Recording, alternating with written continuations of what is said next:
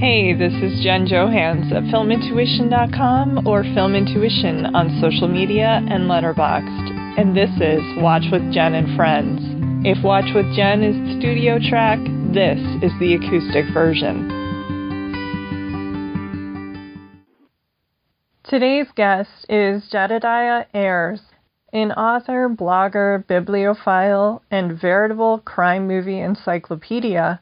Peckerwood novelist Jed Ayers has contributed his fiction to the acclaimed Thug Lit and is a regular, valuable fixture on Blake Howard's many stellar podcast productions, starting with One Heat Minute. An intelligent and funny film buff, I first met through Twitter friends Jordan Harper and Travis Woods, who, along with Jed, form my new badass Missouri native trio of friends. They should really start a band or something. In addition to everything else, Jed runs the knockout crime movie and book blog, Hardboiled Wonderland, which I've linked to in this post and have been honored to contribute to in the past. As friendly as he is generous, Jed is just as likely to send you some old YouTube links to Elmore Leonard movies from the 1990s as he is sending people cool old crime books from his collection. And I am very excited to welcome him to Watch with Jen. Jed, thanks for coming back. How are you doing, and how are you adapting to the ongoing pandemic here?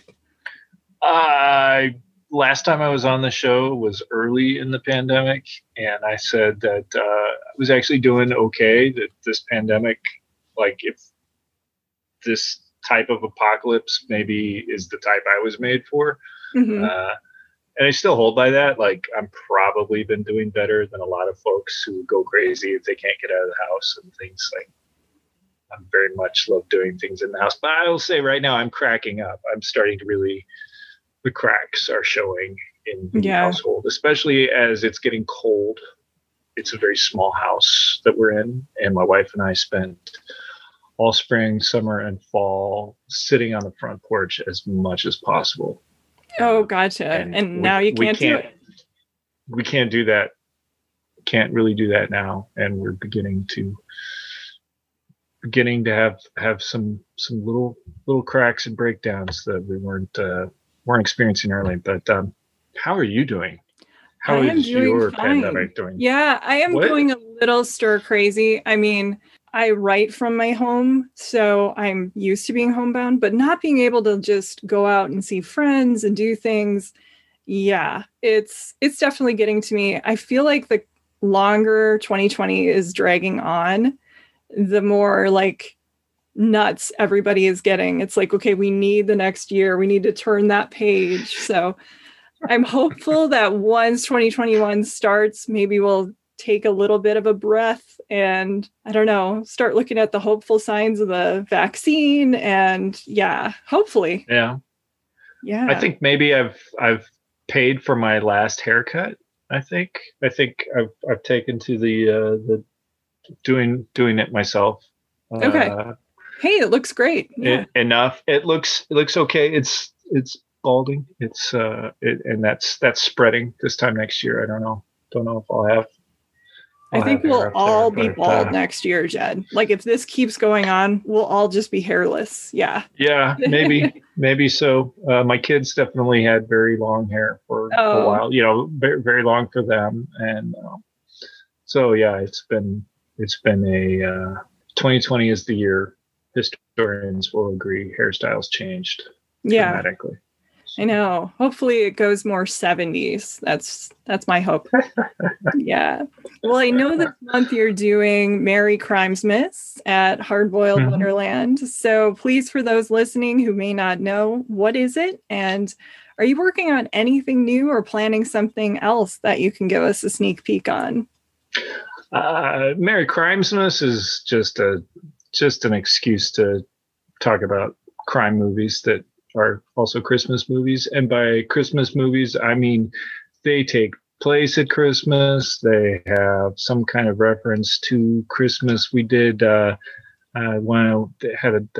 covered Shane Black's script for Last Action Hero the other day, and I really think it's, other than Last Boy Scout, probably the least Christmassy Shane Black movie. But the movie within a movie, at the beginning of the movie, takes place at Christmas. I'll take that. So Yeah. very loose structure or rules there. I don't really care. Yeah. And no, I'm not working on anything. So okay. There.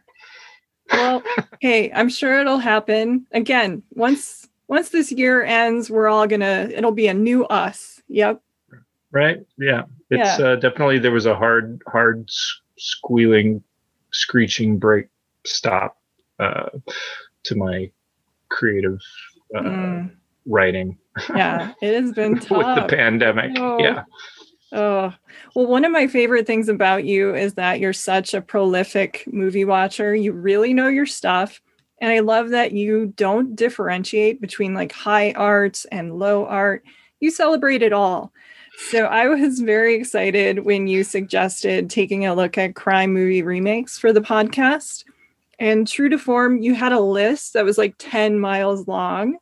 And we may need to make another installment of this, but I thought we should just jump right in since we're covering so much territory today. So First things first, let's go with a classic film based on a classic 1958 novel by Jim Thompson, The Getaway.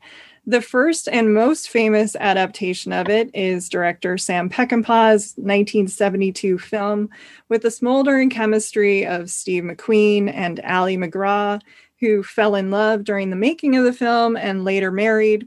Once she got divorced, of course, from Robert Evans. I mean, there's that old thing. Thompson's novel was adapted by Walter Hill, although Sam Peckinpah made changes that Hill objected to. But luckily, or perhaps unluckily, for Walter Hill, the story was told one more time, adapted from Hill's script by screenwriter Amy Holden Jones for the 1994 remake from director Roger Donaldson and starring Alec Baldwin and Kim Basinger. So Jed, talk to me about The Getaway. What are your thoughts on the scripts, Thompson's novel, and the two films?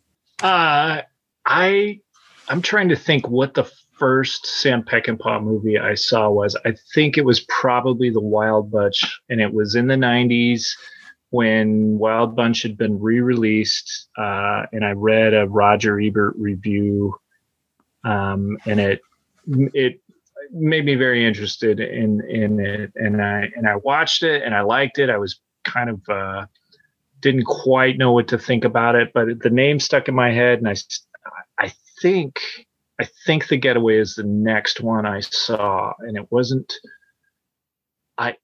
I may have actually seen the Roger Donaldson version first. I can't remember. I saw that one in theaters, so that was 94. It was right about that time that I saw the Peckinpah movie, and I got to say, it was my favorite Peckinpah movie for a long time. Isn't he your favorite filmmaker? He probably is, as far as, I mean, he made some stinkers. And he definitely, I've actually stopped trying to learn anything about him because I know, right? I don't. I want to be able to keep my art and my artists separate. And he sounds like somebody probably would not have wanted to spend much personal time with. But man, you sure made some great films, and I love The Getaway. It's not my favorite of his films now, and a lot of Peckinpah people don't like it. They think, oh, that's Peckinpah going Hollywood, making a Steve McQueen movie, I don't know. It's definitely not as hard edged as Jim Thompson's book, which I finally read for the first time just a couple of years ago. I've never read it. I was going to ask you about that. Okay.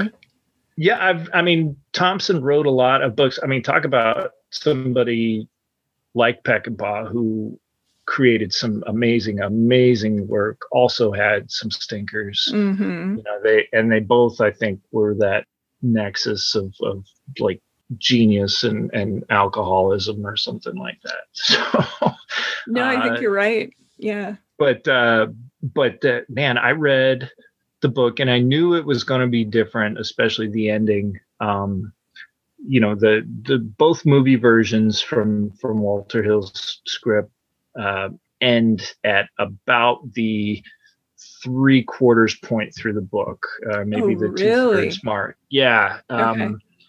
The book's got a coda that's really, really dark, of what happens to them once they get to Mexico. And Okay. yeah, it was great. So I knew it was coming. I knew it was different than the movies.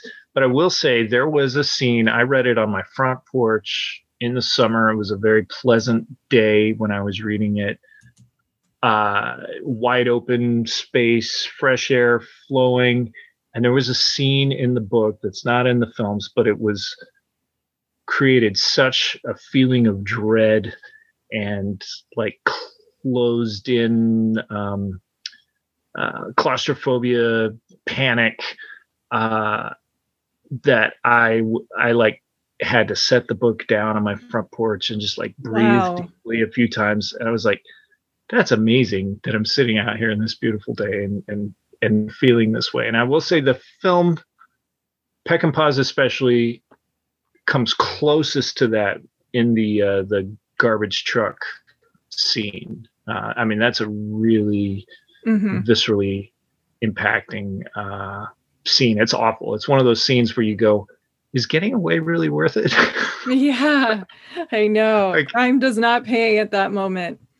Not at all. Yeah, I mean, watching it this time, I was struck so much by the opening sequence of McQueen in prison and how kind of fresh and clean the white garments look, and he's out in the open air and things like that. And then as soon as he's out of prison, he's just thrust into horrible situation after horrible situation. You're like, is it worth it? Is the freedom worth it? Would you rather this, I don't know, kind of looked refreshingly clean and safe in prison.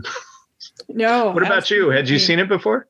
The original, I had not seen the original, or I thought I did, but then when I started it, I'm like, I don't think I saw this one.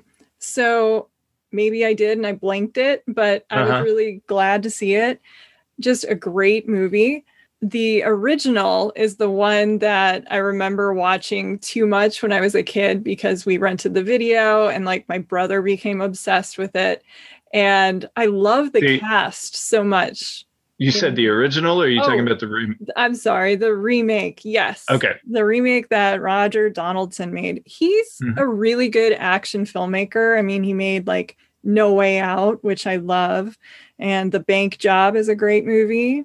He also made some that were not great, but good, like White Sands, Cocktail, 13 Days, The Recruit.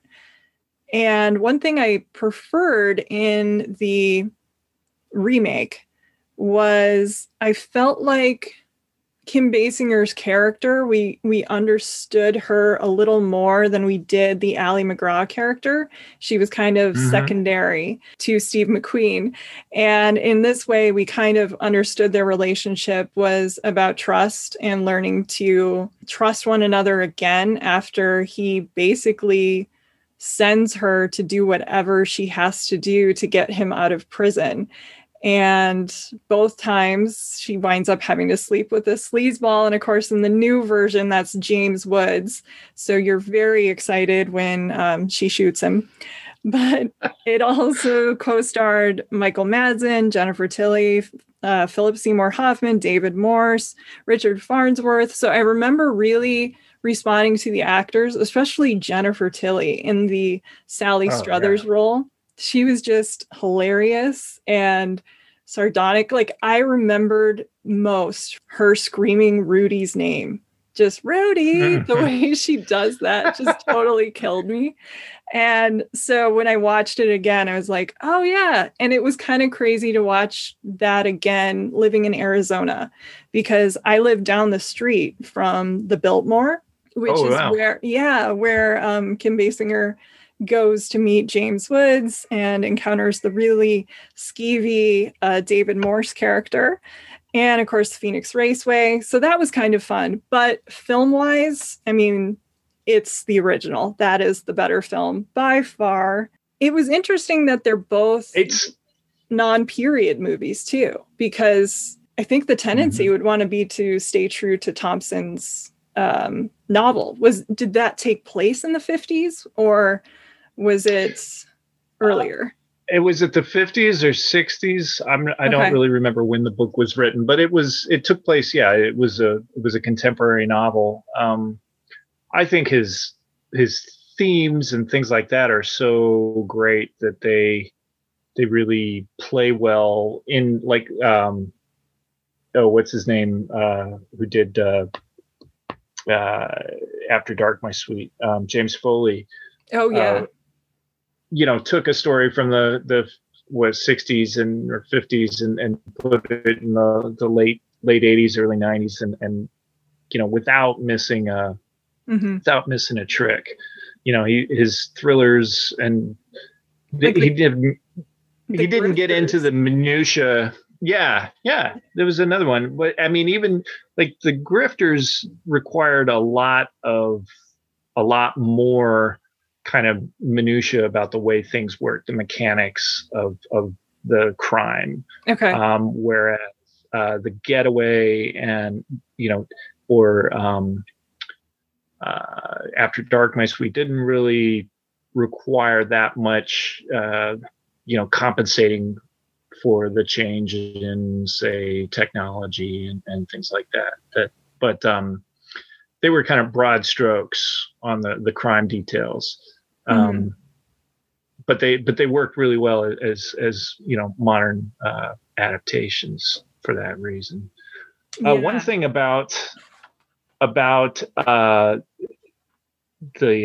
Getaway, the remake, I think I'm kind of fascinated by the decision on Baldwin and Basinger's part, because they were, of course, married at the time, to remake a Steve McQueen, Ally McGraw, film. It was like this iconic Hollywood couple, and they were kind of positioning themselves as this iconic definitely Hollywood couple, who could step into this vehicle. And of course, both couples ended up breaking up. But I agree with you too that Basinger, not only is it a better role in the remake, but I think she's a better actress than Ally McGraw. Ally McGraw is fantastic to look at, but not the strongest. No, she'll admit that too. Yeah. Yeah. I guess she even says when she watches it back, she kind of cringes because she was making the transition from modeling and wasn't quite there yet. And I know she got better, or she felt like she got better. And I think she did with some more films under her belt. But yeah, this wasn't the one. It's interesting that the source material does attract people in like lovers, or to position their lovers, because it was supposed to be Peter Bogdanovich was going to direct it after Last Picture Show. And he wanted to put Sybil Shepherd in the movie. And then he changed his mind. I don't know. He got fired right along with Thompson, who was adapting it himself, but they didn't want to make the dark Jim Thompson version. So so they fired him. And then Steve McQueen kind of used his clout, and he wanted to get Peckinpah a hit under his belt because they made Junior Bonner, which I think came out the same year. That was shot in Arizona. And so he wanted to give him a hit, and they worked together again. Yeah. So they work well together, man. They do. I will, if that is Peckinpah's version of selling out and going Hollywood, then I'm totally fine with that. That was exactly. And I got to say, even for the Roger Donaldson film, and Donaldson's an interesting guy. His early stuff, his early New Zealand. The Bounty too. Yeah, well, that kind of bridged him to Hollywood, but stuff like it's not Stray Dogs. It's there was one with Sam Neill. I'm trying to think what it's called, with dogs in the title. And then there's one called Smash Palace. And there are these very interesting kind of small films, smaller, for the guy who would go on to be, Mr. Hollywood blockbuster with Cocktail and all that kind of stuff. But Sleeping Dogs. For the 1977. Sleeping Dogs, yeah. Smash Palace, yeah, that was Nutcase. Yeah. Yeah, some You have a good memory there, stuff. Jen. But he for the Getaway, I think crime people, kind of hardcore crime people, don't have a great take on it. They, it's the gross Hollywood remake of, a Sam Peckinpah movie. Yeah, but really, no, I get it. It's pretty hard, but it's pretty hard edged. Fair for, I mean, I cannot see Brangelina in the role. I can't see another big Hollywood couple doing it and being as nasty as they were. Like he hits his wife or like 45 times in a row. It's like, come on, Steve, back off. But yeah, it's a little dark. Yeah, but so I mean, I give Roger Donaldson and Alec and Kim some credit for keeping it pretty hard edged. And I like how they handled that action scene too. And things like that. Yeah, I like how they kind of handled that scene and sort of made like the answer to the original, where Steve McQueen just kind of belts Ally McGraw around, and then he does slap her because, I mean, she just killed a guy, but then she hits him right back. And I think Basinger is a much better actress, and they did kind of make their relationship a bit more interesting, but cinematically, you're not beating the original. Also, the Quincy Jones score is so good. Yeah. Hard to beat that. I know. I feel like the original, even if people haven't seen it, I think it's also permeated a certain amount of, like, watching it this time. I was struck by, oh geez, like, this looks like the Coens used it for No Country for Old Men. This looks like, different scenes were like, oh, this feels familiar from another movie now. I agree. That's gone on. So inspired a lot. Hard. Can't really go wrong with either one of them. I do think the Donaldson version will get in 20 more years. I think just the cast is going to be something that people will look back and like, oh my God, this, they're in that, and they're in that, and they're, and I just want to sit there and look at all these faces from the past. I think Kim Basinger's career will get a retrospective sometime when, at the time she was doing it, she was still like, probably better known for Playboy and things like that than unfortunately. Yeah. But, she's made some interesting roles as she's gotten older. She's made some interesting choices, and I do think she's pretty good. So. She is. Well, next we traveled to France with Diabolique, the 1955 French film based on the novel She Was No More by, I'm probably going to butcher this, Boileau Narcejac, and written and directed by Henri Georges Clouzot, who snaked the rights away first. So that way then Alfred Hitchcock couldn't make the movie because I guess he wanted to. But Diabolique, this version, did help inspire Psycho from a stylistic standpoint. The movie stars Simone Signoret and the director's wife, Vera Clouzot.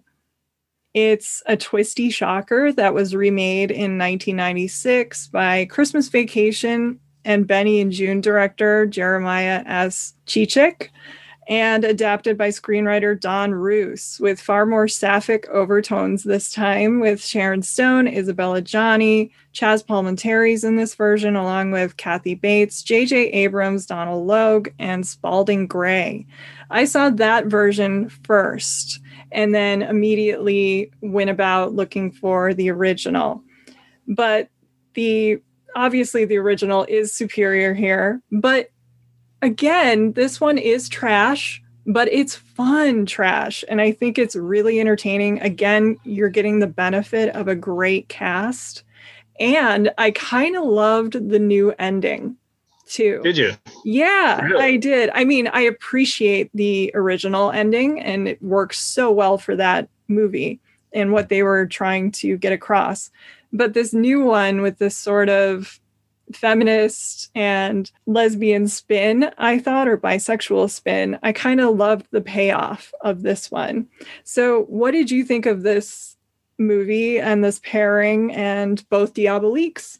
Yeah, I don't think there's a question about which one is superior. I do think that the 1955 version is terrific. It's black and white. It's got that, very atmospheric. And oh my God, the whites of the Paul Meursault's eyes when they're all rolled back in his head. I mean, it's terrifying. Shock of dark hair coming down his white forehead and the whites of his eyes shine. I mean, that's a terrifying image. And I really do think it is easy to see in relationship to Hitchcock. They're, I mean, obviously attracted to the same material. Yeah. They're both very scary and very funny at the same time. Very funny in the way that they're getting you to side with people doing terrible things to each other, that I love that. Kind of the rope effect. Humor out of it. Yeah. Or Psycho. Yeah, absolutely. I mean, maybe the most perverse moment in I'm gonna have to eat these words. I'm not taking enough time to qualify it, but I'm just gonna say maybe the most perverse moment in the car going down. Is that where you're? Where I'd agree. The fourth wall break. You're with me, aren't you? Like you're hoping I get away with it. You're totally. For a second, you're like, God, car, why don't you go down? And then what the hell am I rooting for this for? But right. Yeah. So I mean, if you like that kind of thing that Hitchcock was very good at, and you haven't seen Diabolique, it's very much going to be for you. Absolutely. And the remake, I don't think is as strong, but it is, like we talked about The Getaway, a cast that's that has already aged very interestingly. Yes. I think, God, I miss peak Sharon Stone. I think she was the best. Yeah, she was great, and it's easy when you've got a performer who's working and you can tell they're at the peak of their powers, and it's easy to be frustrated with what they're doing.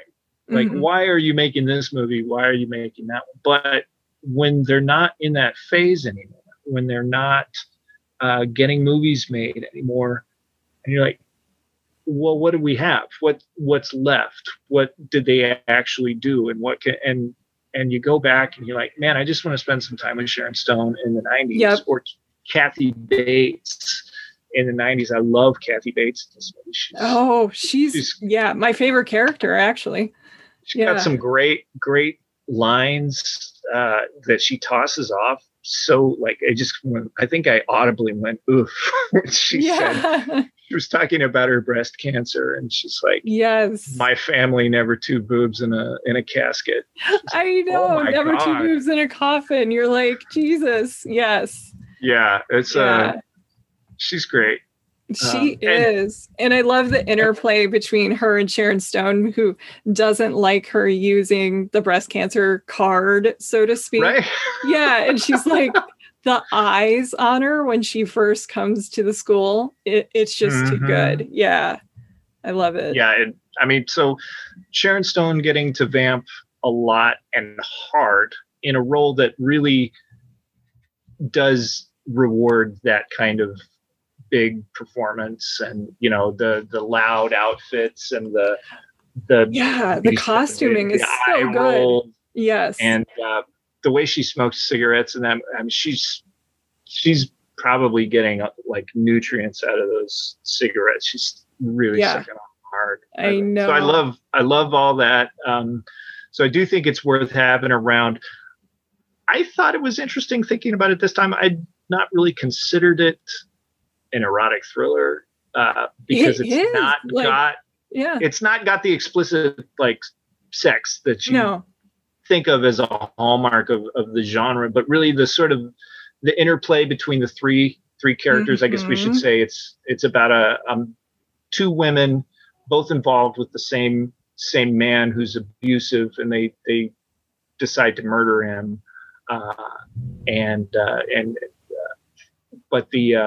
So it's got that. It's got some of the same themes that we definitely would put in that thing. To think the 90s gave us two, big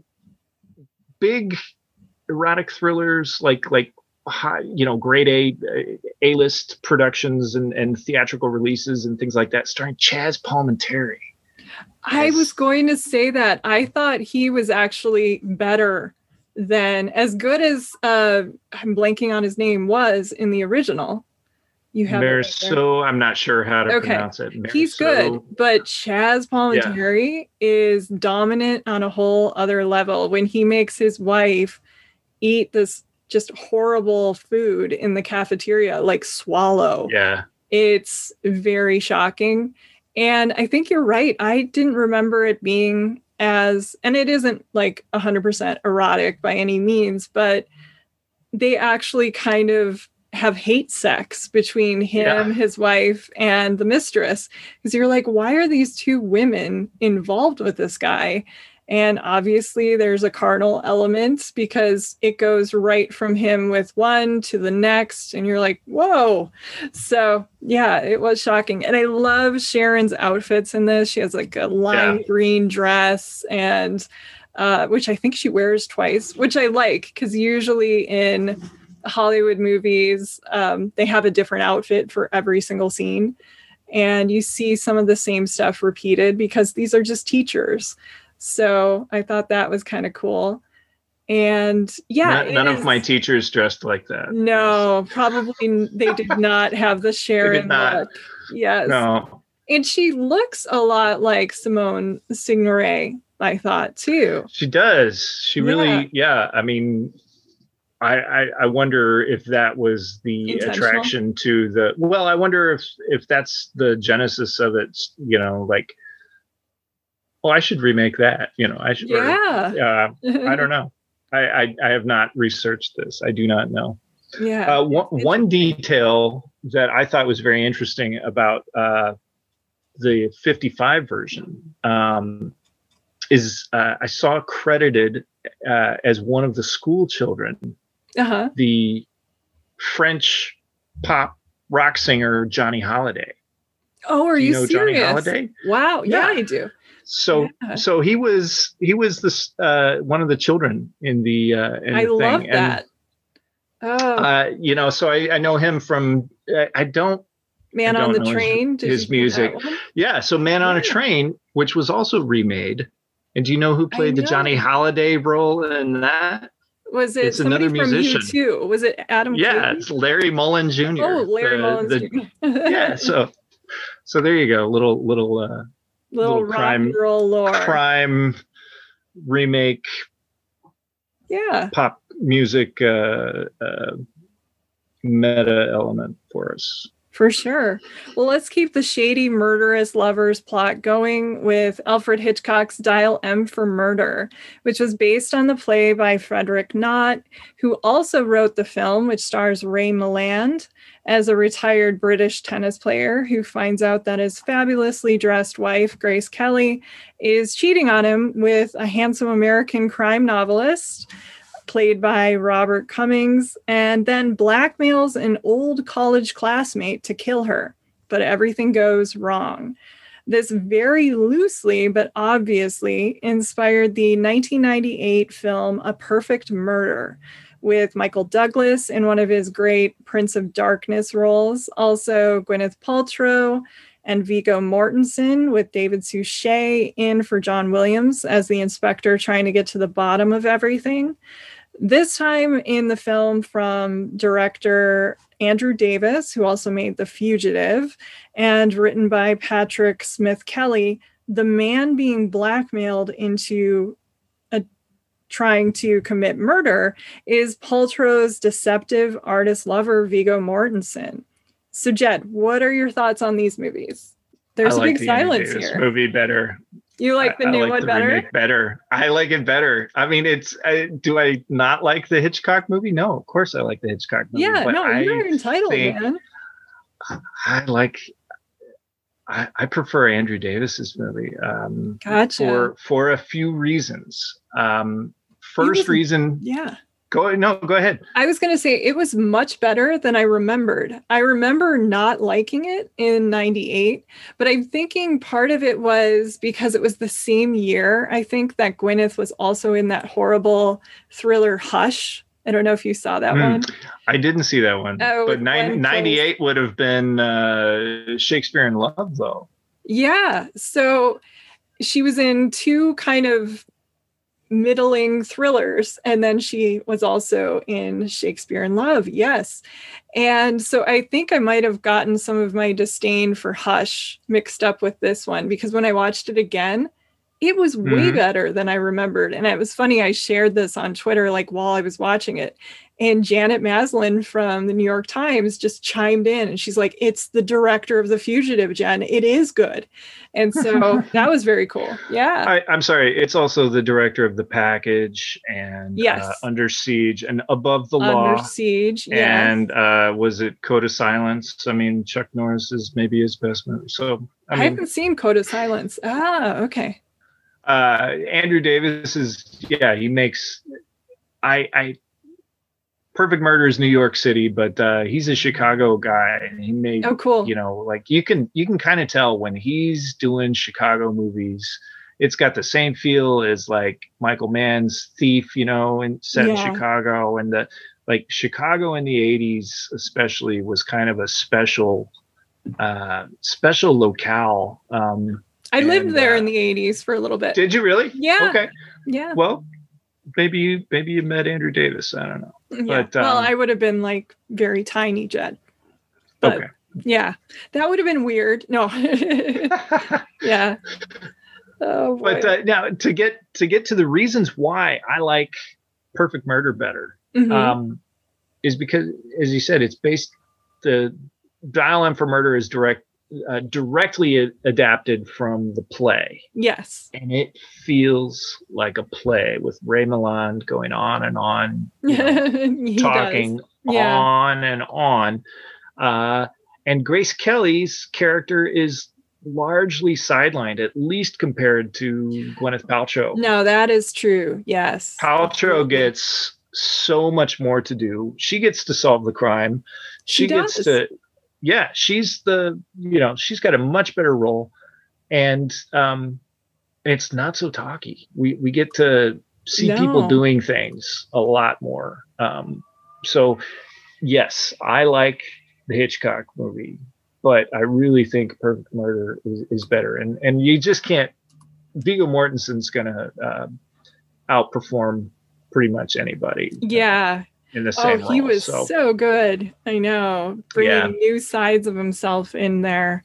Very sleazy. Very sleazy. I always want to be in his corner, but man, he was sleazy in this one. I know. I think he did care about her, but it was not his primary motive by any means. Yeah. It was. They did a nice job of holding that. Like, is he is he this con man? And once they establish that he definitely is this con man, we're still going, but he still kind of cares for her, right? Yeah. But he's still kind of I don't. It's conflicting. Yeah. Yeah, it's but no, I like that. Yeah, it is really good. I loved her character in the new one because, I mean, she speaks many languages. She's trying to basically save the world is kind of the joke that Michael Douglas throws at her early on. And I thought it also explains their marriage a little bit better, which they also did in The Getaway. This is a recurring theme, I guess. but I still prefer the original. I think it's kind of one of those Hitchcocks where it doesn't get the love it should. I was completely with you when I first saw it, like maybe the first couple times. I'm like, this is too talky. It's just a stage play on film with a couple of really cool angles and good performances. But then I started to get really into it, especially how much Hitchcock, I'm talking about, implies things or foreshadows elements that are going to come back. Like the entire sequence when he blackmails his old college acquaintance into committing this crime, the way it sets up everything, and it's so subtle, I thought was a nice touch. I do understand for sure, and you feel really bad. Again, we have a controlling husband, just like in Diabolique with the Grace Kelly character. Her husband kind of guilts her into staying home so she can get murdered, or he hopes. And watching that in the same span of watching Diabolique, I'm like, whoa, these are two peas in a pod. So again, with this obsession and control, which is a very Hitchcockian trait. And I thought it was kind of cool to see a different side of the love triangle, because you really like Mark, played by Robert Cummings, I believe, in the original, and to have Vigo as the other side of the coin, I thought was cool. So this poor woman is just a magnet for dangerous men here. And yeah, it was really entertaining, much better than I thought it had been, or my memory was telling me it was. Yeah.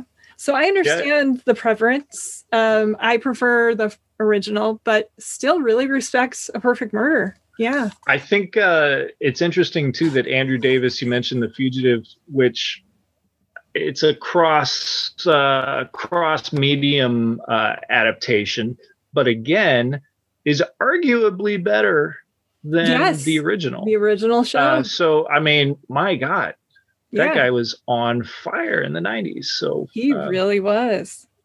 Yeah, that was a great point, Jed. Yeah. Well, continuing with our lovers theme, the next two I'd love to discuss with you are 1949's Crisscross from Robert Siodmak, based on the 1934 novel by Don Tracy and written for the screen by Daniel Fuchs, with gorgeous cinematography by Franz Planner, which casts mesmerizing black, white, and gray shadows on actors Burt Lancaster, Yvonne DiCarlo, and Dan Duryea, as the New York Times dubbed, heel with sex appeal. And then the 1995 remake, The Underneath, by director Steven Soderbergh, screenwriter Sam Lowry, and actors Peter Gallagher, Allison Elliott, and definite 90s heel with sex appeal, William Fichtner. Soderbergh is famously unhappy with this version. When I first wrote about the film as I was working on my thesis on Sex, Lies, and Videotape, I found that this was the movie that made him walk away from traditional Hollywood studio filmmaking. He made Schizopolis as a palate cleanser, and then just started to write some of them and shoot his own movies. He was his own cinematographer. I will say that The Underneath is not great, but it isn't the disaster that he thinks it is. So what did you think of Crisscross and The Underneath? I totally agree that The Underneath is not great. It's but it's not bad. No. It's really not bad. It's another one with the cast that you talk, especially, I think we'll come back to it for William Fichtner. Yes. If I think he was the element that was better than Dan Duryea in Crisscross. I'm gonna come out and just say that okay. What a start to his career. If you look at his, this was 95. His first film credit is 94 in Robert Redford's Quiz Show. Is it really? Okay. But William Fichtner was in Quiz Show, and then 95, he's in a Soderbergh movie, even though, that's not the draw in 95 that it is now. And Heat, Michael Mann's Heat. Yes, and he is. Catherine Bigelow's Strange Days. And he's also in Virtuosity opposite Denzel Washington and Russell Crowe in 95. So in 94 and 95, he's worked with Robert Redford, Michael Mann, Catherine Bigelow, that, and the casts of all those movies, Steven Soderbergh. And he's almost 40 years old at his first. That's amazing. Yeah, screen credits. And I think he's somebody I think we'll be revisiting. Obviously for Soderbergh, we'll be revisiting The Underneath for years, but I think William Fichtner is a pretty great that guy character actor, and I do think he's bringing something interesting to the film. But Criss Cross, I watched for the first time for this podcast.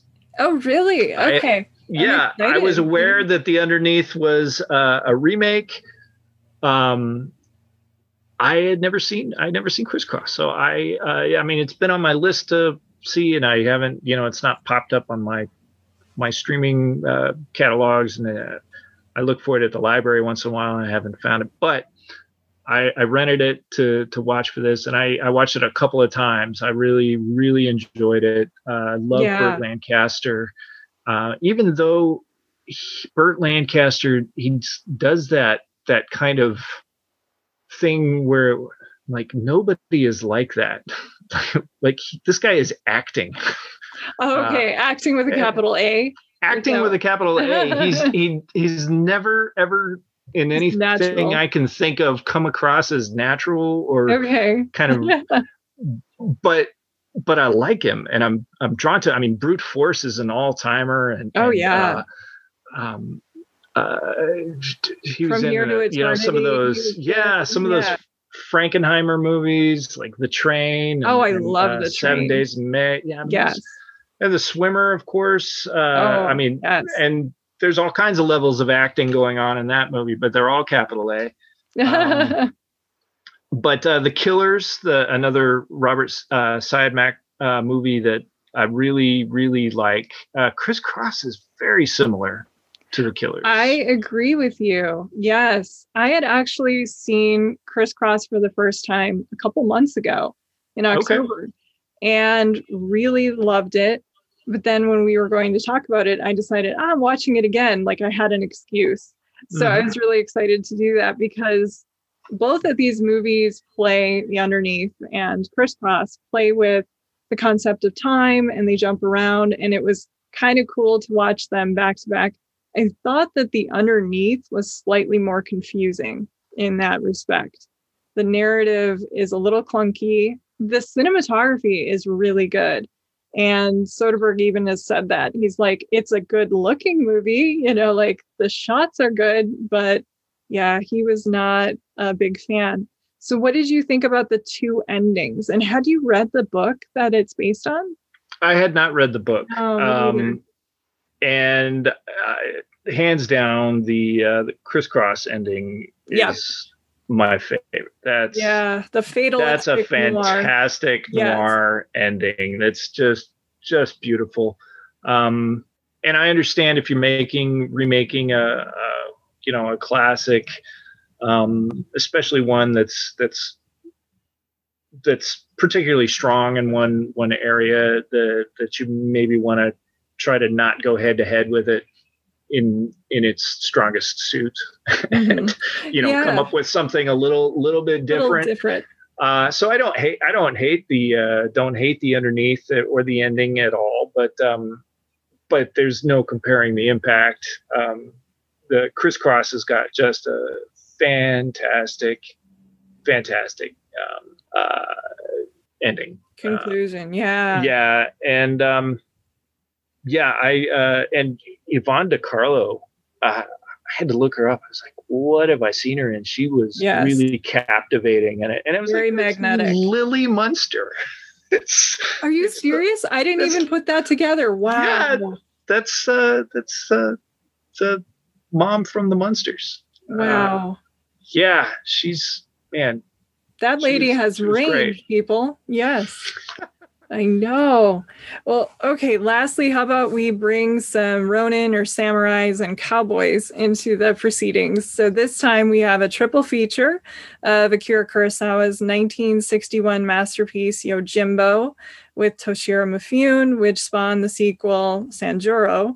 The film inspired by the writing of Dashiell Hammett, including the 1931 novel and excellent 1942 film noir, The Glass Key, as well as Hammett's 1929 novel, Red Harvest. Now, Kurosawa acknowledges Glass Key more than Red Harvest, but there are some striking similarities. Yojimbo was unofficially remade as 1964's spaghetti western, A Fistful of Dollars, by Sergio Leone, and starring Clint Eastwood. And the fact that they didn't get permission from Toho, the company that made Yojimbo, did cause a lawsuit. Once again, writer-director Walter Hill, who we talked about in regards to The Getaway, took a crack at the screenplay and decided to make the Western Last Man Standing, which he also directed in 1996 with Bruce Willis, Christopher Walken, and Bruce Dern, which I thought I had seen, but quickly realized I had not. So that was actually my least favorite of the trio because I thought it was just a narrative mess and tonally uneven. Like it's kind of jokey 1 minute and then it's like a revenge movie the next. But I did love the action scenes, which I thought were probably inspired by John Woo.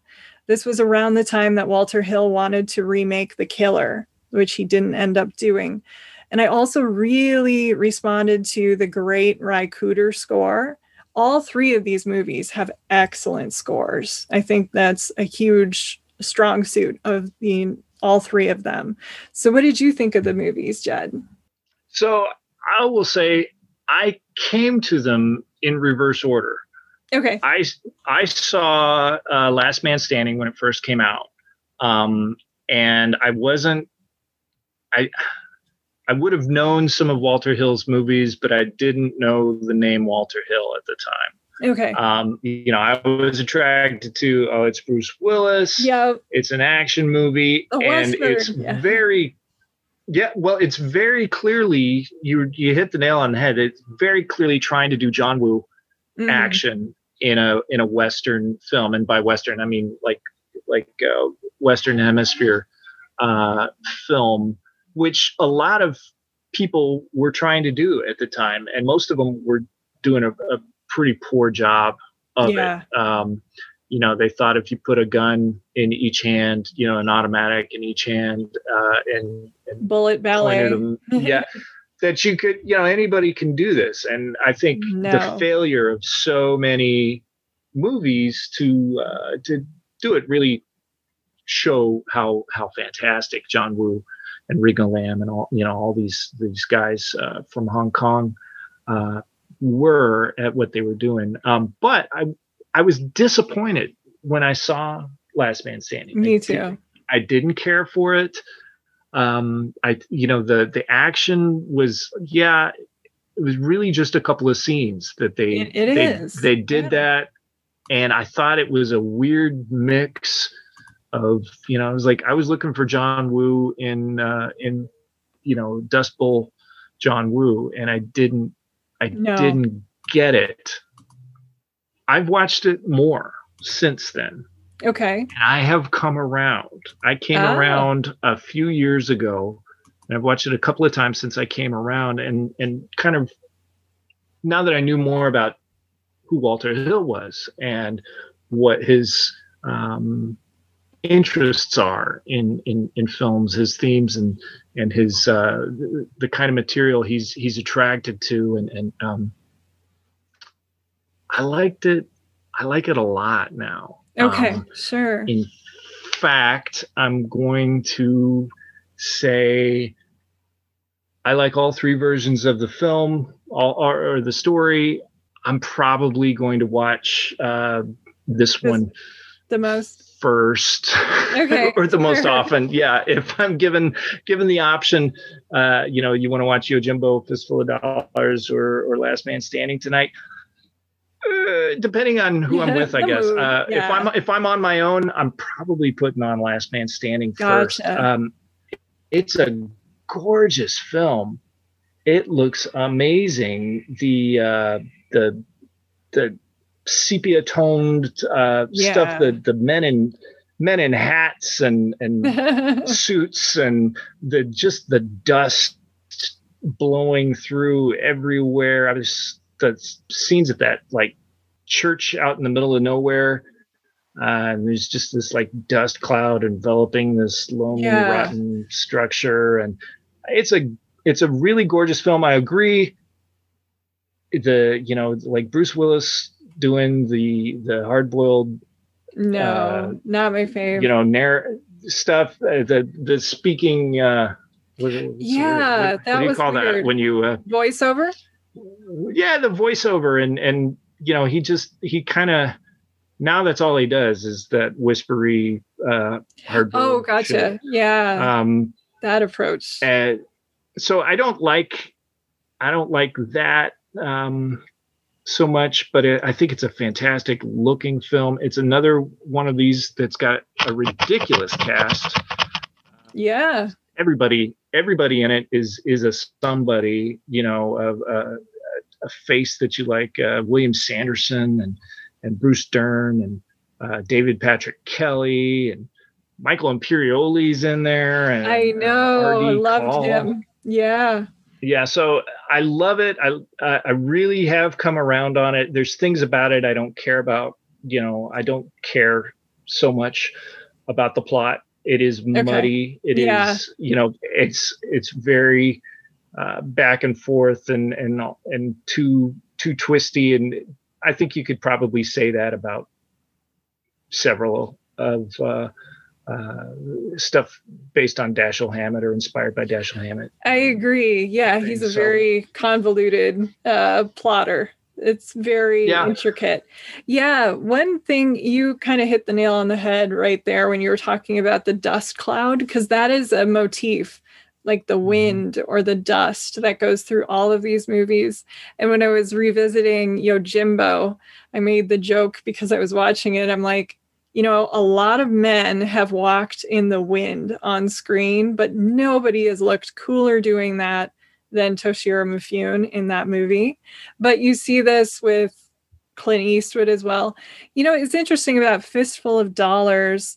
It's a good movie. I enjoy it. It's very well done. Great shootouts. There were some cool twists, that kind of thing.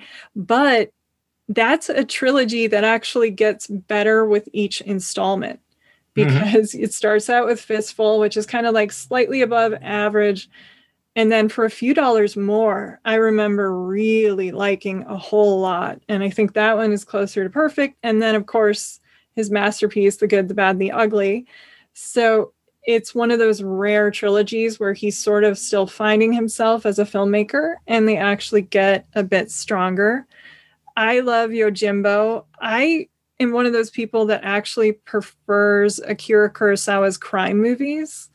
I'm with you. Yeah, like High and Low is probably my favorite thing that I've seen. Drunken Angel is probably my that's a great one as well. Yeah, and I love this movie. I actually bought the box set. There was a sale going on at Criterion, and they gave me a $10 gift certificate because I'd been like an early subscriber to the channel.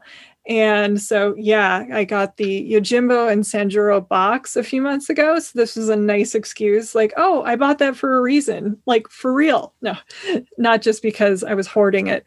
But yeah, I think these were all fun for different reasons. Yeah.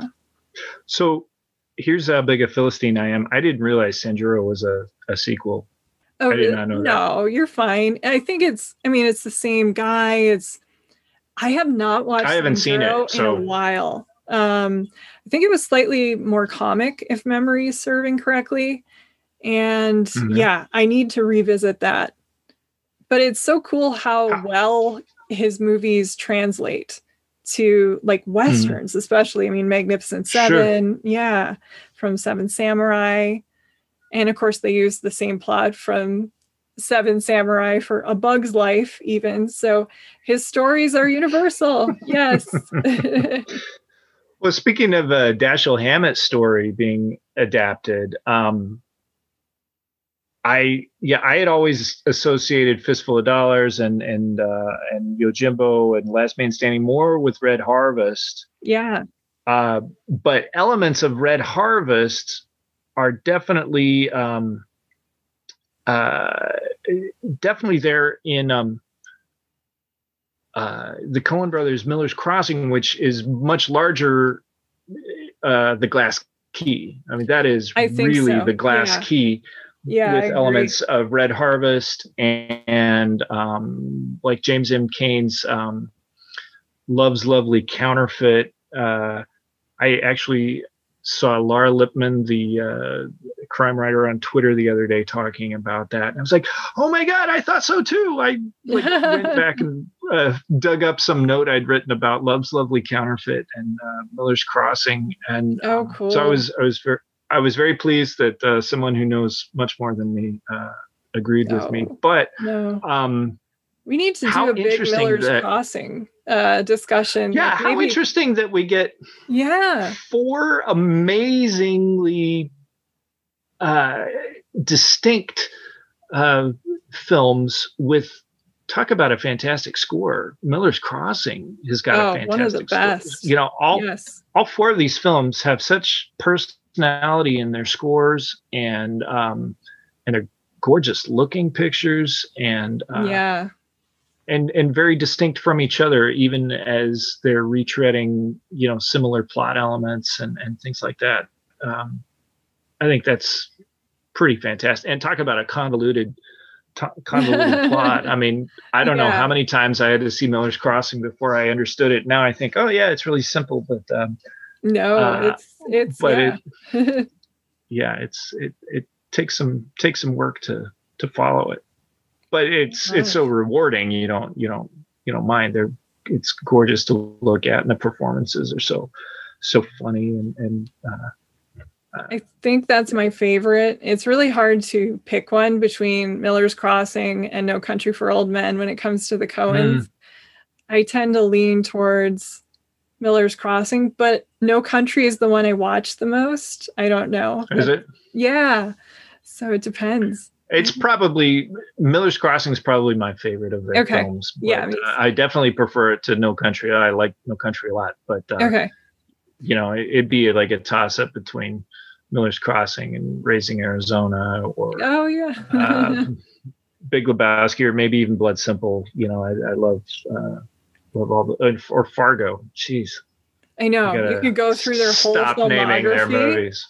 Yeah, you can go through their whole filmography, and you're like, my God, what masterpieces haven't they made? But and they're all so different. I mean, there's some of the same elements are kind of creeping in, the same themes, but it's kind of interesting that they're attracted to this source material because they came up twice, and so is Walter Hill, obviously, because he came up twice. So even though he wrote the script for The Getaway, and then you were mentioning how the Getaway, you can kind of see that in the Coens' work.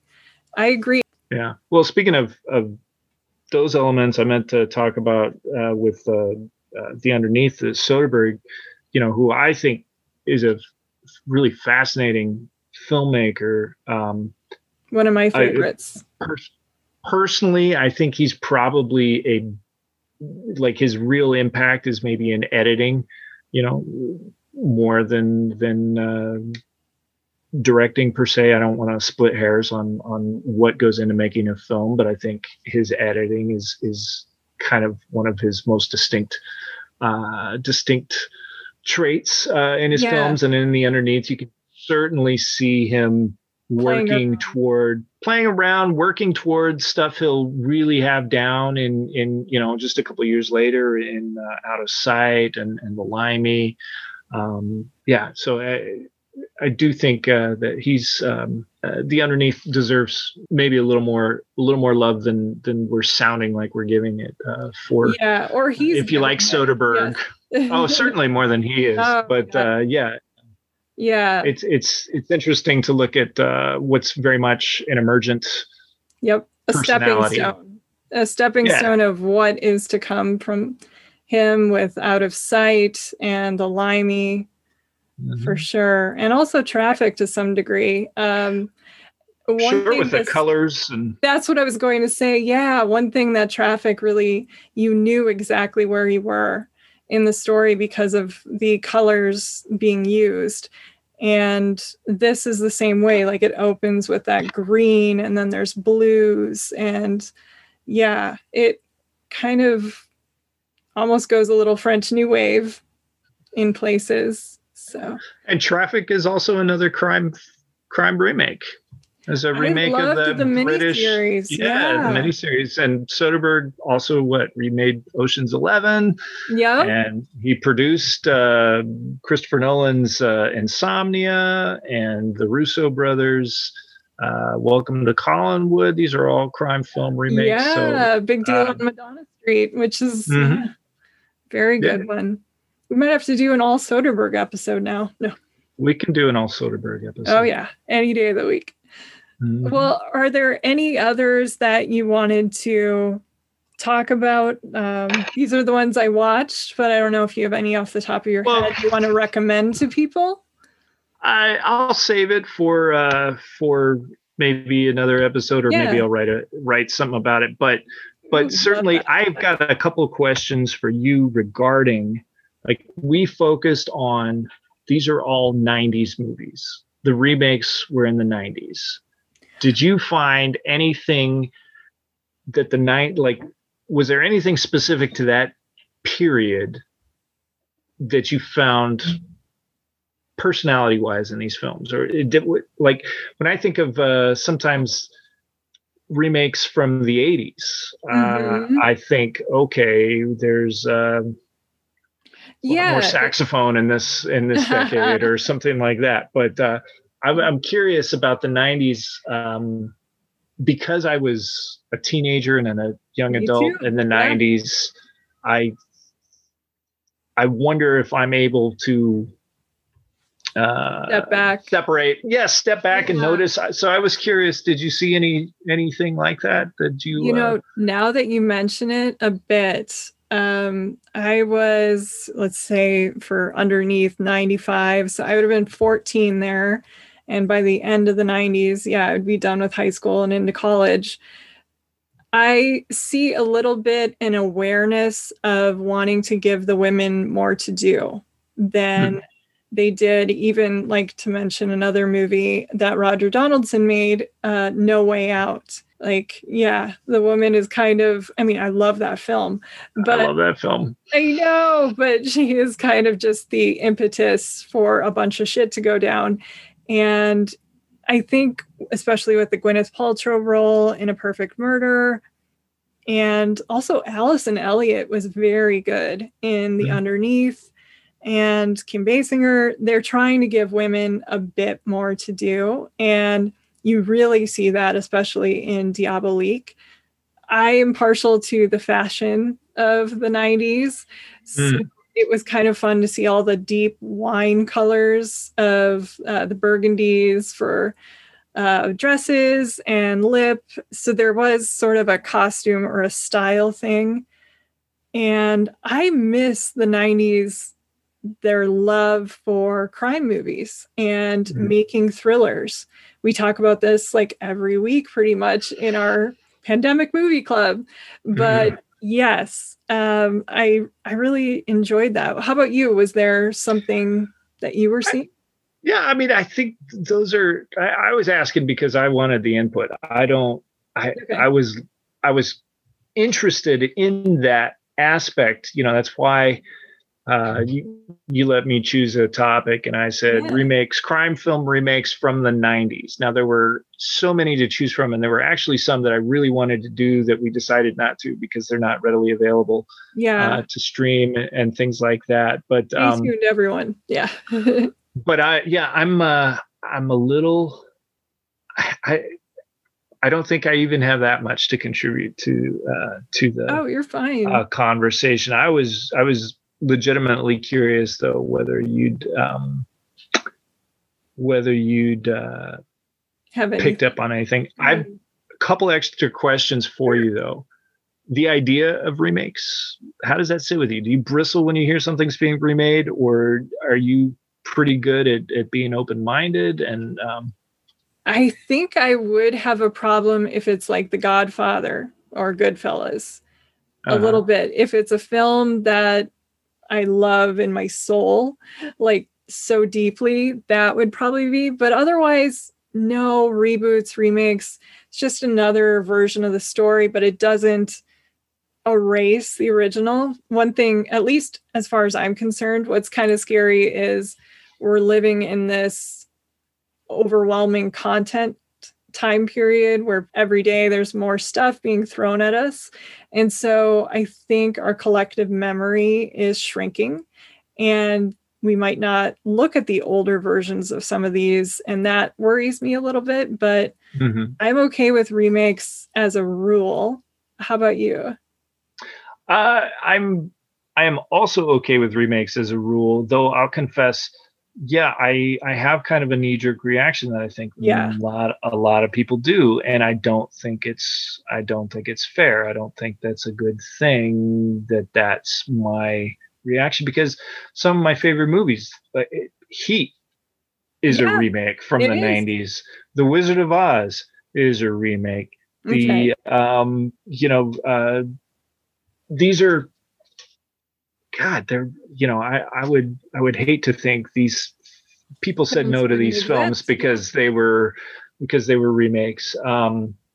So yeah, I'm in theory, I like to practice being not so knee-jerk judgmental against remakes and adaptations. And I mean, things are there's that weird thing of adapting movies to TV now, which is, and so many of them are bad, but there's also some really great stuff going on. Fargo is easily my favorite thing on TV.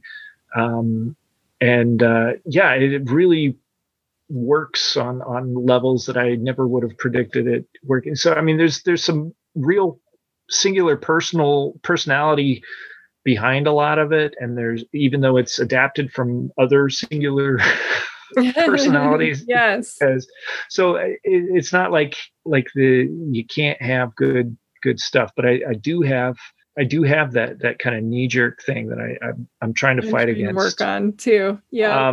Did you like it? Didn't sound like it, but I'm gonna have to did you like any of the remakes in this list better than the originals? I did not this time around. No. I'm on record. I would prefer Last Man Standing. I would say I don't think it's a better film, but I'd probably prefer to watch it more often. Okay. And Perfect Murder, I do think is actually better. Which is a damn good film, but yeah, but I mean, come on. I'm preferring these trashy movies to Hitchcock and Kurosawa and Leone. I mean, that's